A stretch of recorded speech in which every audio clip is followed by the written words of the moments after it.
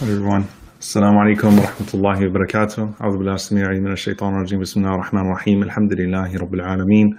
Wa la 'udwana illa 'ala adh-dhalimin. Wal 'aqibatu lil muttaqin. Allahumma salli wa sallim wa barik ala 'abdika wa rasulika Muhammadin sallallahu alayhi wa sallam wa ala alihi wa sahbihi wa sallam tasliman kathira.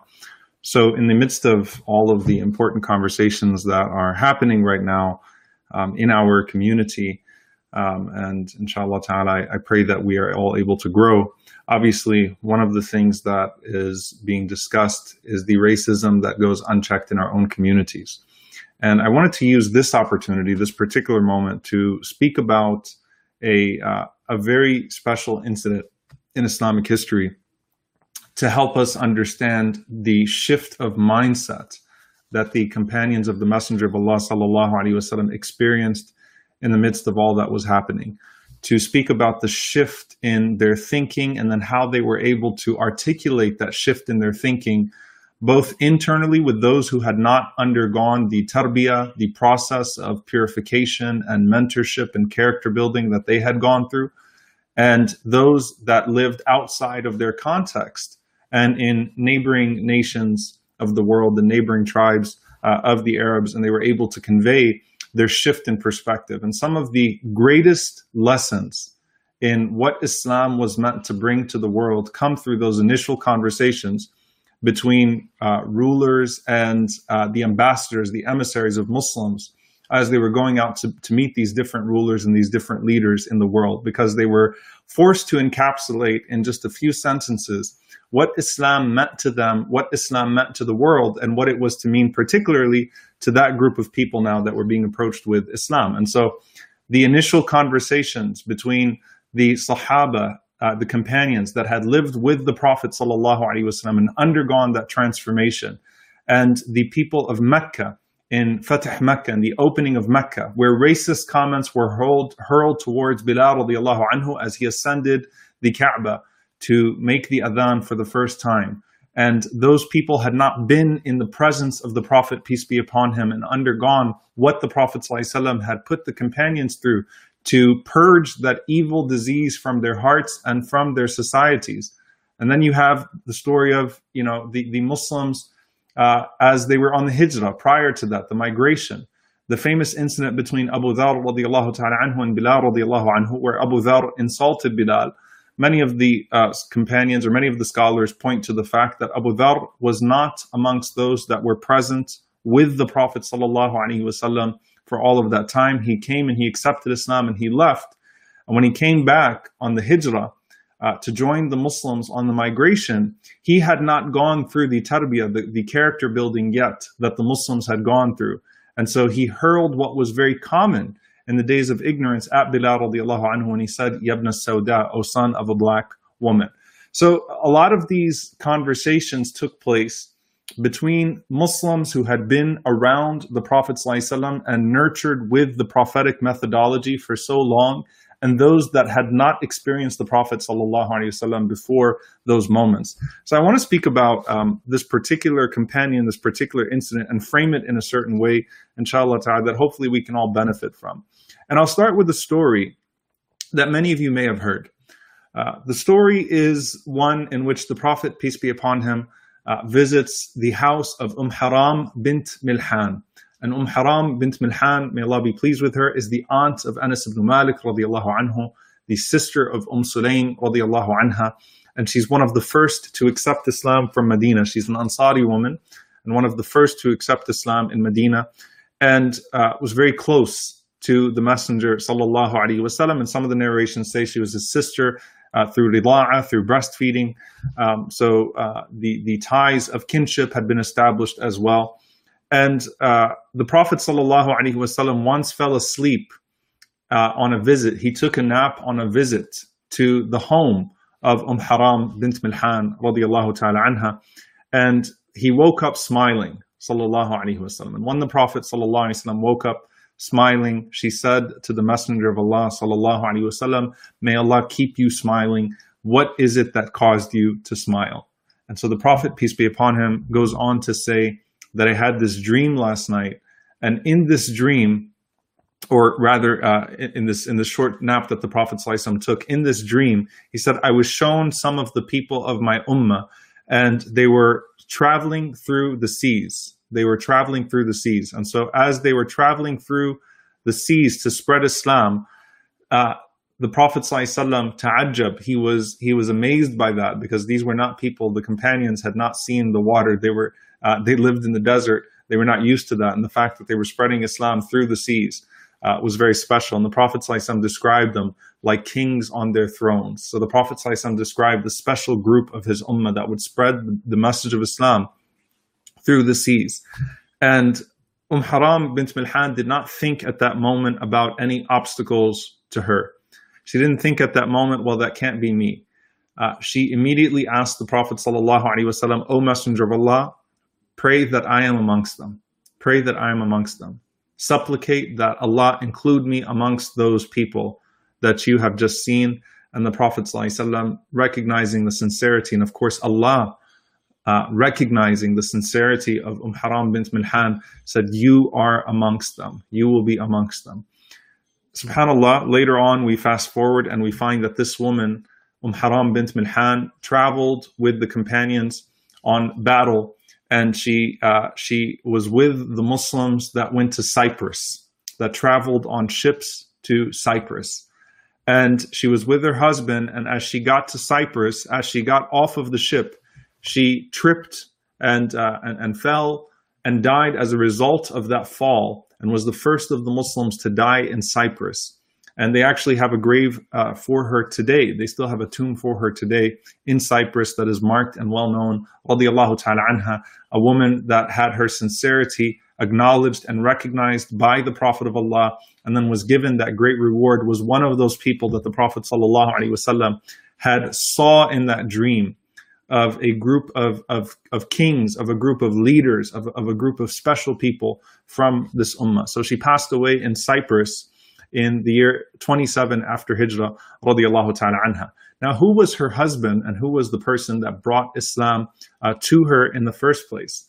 Her husband was Ubadat ibn Samit, radiyallahu anhu, Ubadat ibn Samit. And before I talk about Ubadat ibn Samit, I want to say that one of the problems with how we talk about black Sahaba, black companions, and a few years ago I did a lecture called Black and Noble, a long class on some of the black prophets and companions that are often not spoken about. And this comes from Ibn al-Jawzi rahimahullah. This is not something that was just done now. Ibn al-Jawzi rahimahullah wrote Tanwir al-Ghabash, a book on the notable black companions. We find this from Imam al-Suyuti rahimahullah, writing about some of these great black scholars and prophets in history. And Sidi Dawood Walid, Sheikh Dawood Walid, may Allah bless him, actually compiled a book on black nobles. And we find so many different sources to pull from that talk about this. And one of the problems with how we talk about Bilal radiallahu ta'ala anhu in particular is that we exoticize Bilal to a point that we leave some of those other companions out. So if you watch the movie The Message, and wallahi, it was a beautiful movie, and it's a great contribution to our time. The movie Ar-Risala brought great pride and love to the religion for many people who were exposed to Islam, or exposed to Islam in a very unique way. When they watch the movie Ar-Risala, The Message, is that Bilal radiallahu anhu stands out as if he's this lone black companion of the Prophet sallallahu alaihi wasallam. And then the story of Bilal radiallahu anhu gets exoticized. Now, when I say it gets exoticized, that doesn't mean that it's overestimated, or that his position in Islamic history is overestimated. If anything, his position is underestimated. The role of Bilal radiallahu anhu in so many different ways is underestimated. The virtues of Bilal radiallahu anhu. But Bilal radiallahu anhu being looked at as this unique, black companion that was saved by the rest of the Muslims who were not black, gives us a distorted image of the early Muslims.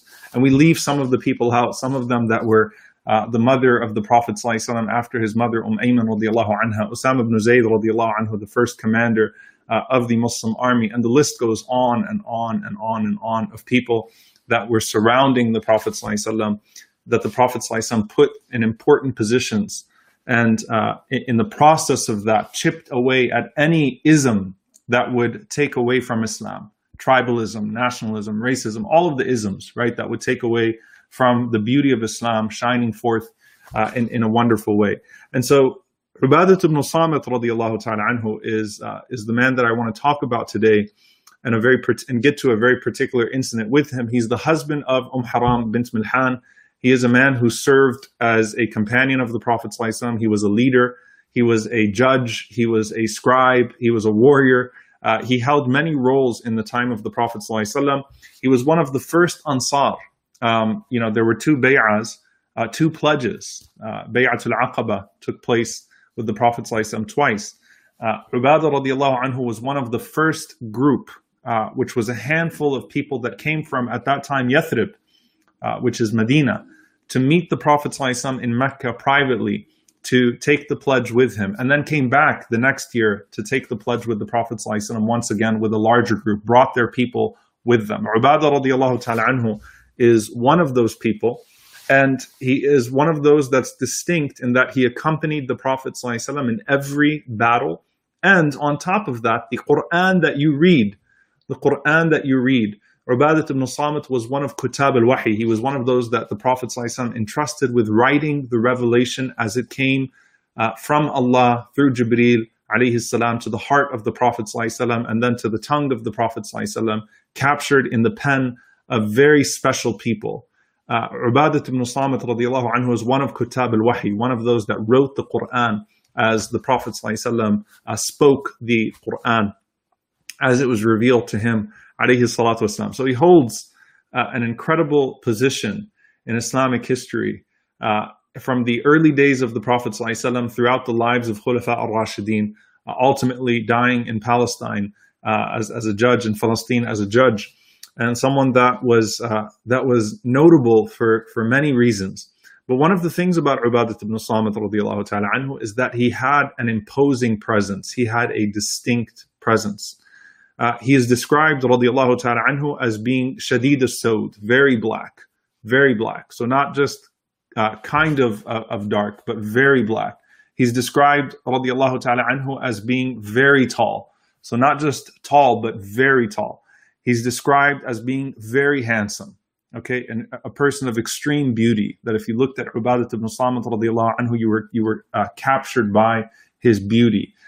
Defined features is how Imam al-Dhahabi rahimahullah describes him, that every part of him radiallahu ta'ala anhu was extremely pronounced, that he was extremely strong and very defined, and his muscles were very defined. So he was a strong man radiallahu ta'ala anhu. And they said that one of the books mentions that his forearm was too big to be grabbed by two hands because of how strong he was, radiallahu ta'ala anhu. So he had an imposing physical presence, and then he had an incredible command of speech. And so when he spoke in a very strong way, and everyone in the room would naturally be silenced by the speech of Ubadah radiallahu ta'ala anhu because of how eloquent he was. So he's really a person who has a presence, radiallahu ta'ala anhu, an imposing presence in a beautiful way, radiallahu ta'ala anhu. And as someone who was Badri, who accompanied the Prophet ﷺ in the Battle of Badr, throughout all of his battles, and then accompanied and led expeditions and armies under the Khulafa al-Rashidin, his presence was not just felt amongst the companions radiallahu ta'ala anhum ajma'een, but there's a very particular incident where Ubadah leads the first delegation under Amr ibn al-As radiallahu ta'ala anhu to Egypt, to Masr. And as he is on his way as he arrives in Egypt, and this is the year 641, where the Muslims arrive in Masr. And this is within the overall battles between the Byzantines and the Muslims at the time. And they are an army of many. But in front of that army, there are 10 men that serve as a delegation to speak to the ruler of Egypt at the time. And that is a man by the name of Al-Muqawqis. So the Egyptian king, or the Egyptian ruler, Al-Muqawqis, is holed up. And he comes out to meet this delegation that is representing this large army of Muslims that have come.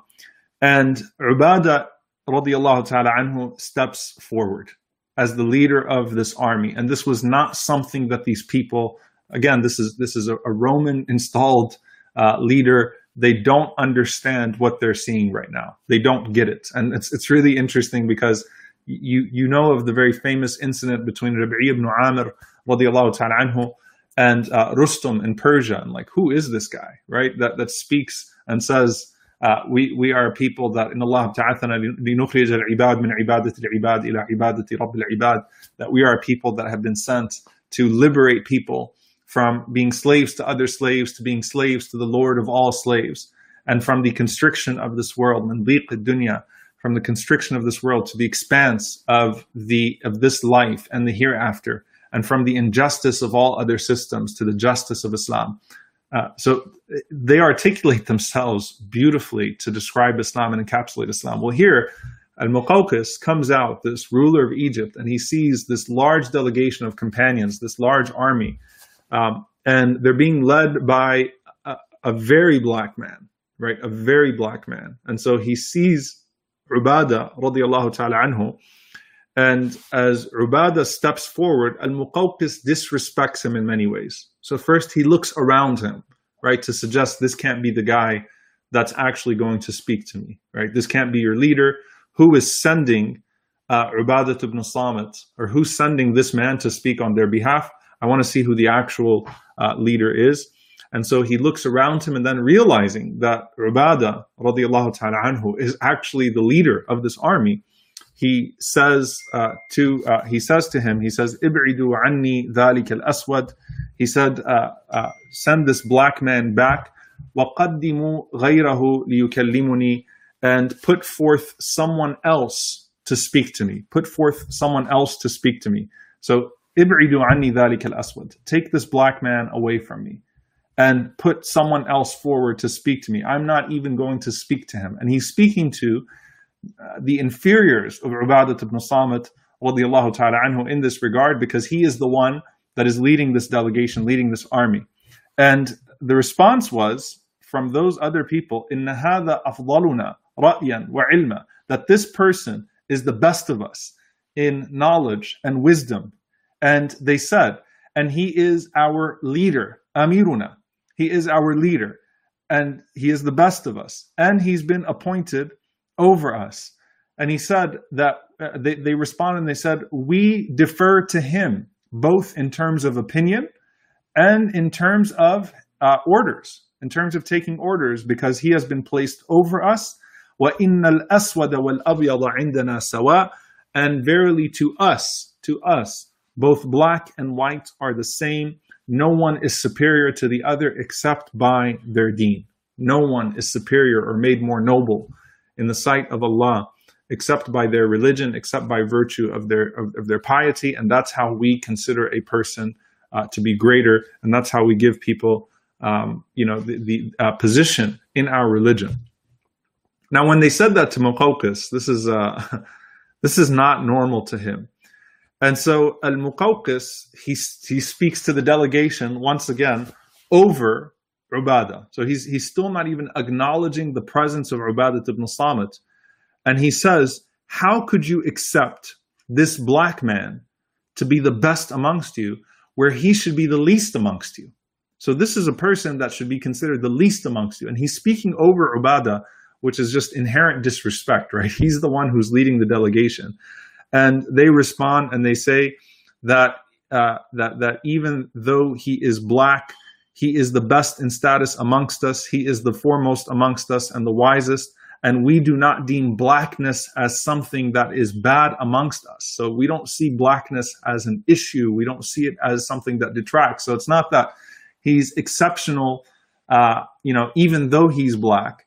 He is exceptional and his skin color does not matter. That's not how we judge in our religion and amongst our ummah, amongst our people. SubhanAllah, you're seeing these concepts being floated in this conversation. Inna akramakum indallahi atqakum, the most noble of you in the sight of God is the one who is most pious. So Al-Muqawqis, he finally resigns himself to having to speak to Ubadah ibn Samit after disrespecting him this way, after failing to even acknowledge his presence. And he says to him, come forward, O black man. And he said, and speak gently, because your blackness scares me. And if you speak harshly, you'll scare me even more. So now he makes a racist insult towards Ubadah ibn Samit himself, to his face, addressing him directly. Ubadah radiallahu ta'ala anhu, he comes forward, and listen to what Ubadah says to him. Ubadah is a smart man, and he's using the moment to his advantage. So he says that, I've heard what you said. I heard everything that you just said about me, and everything that you just said to the people around me.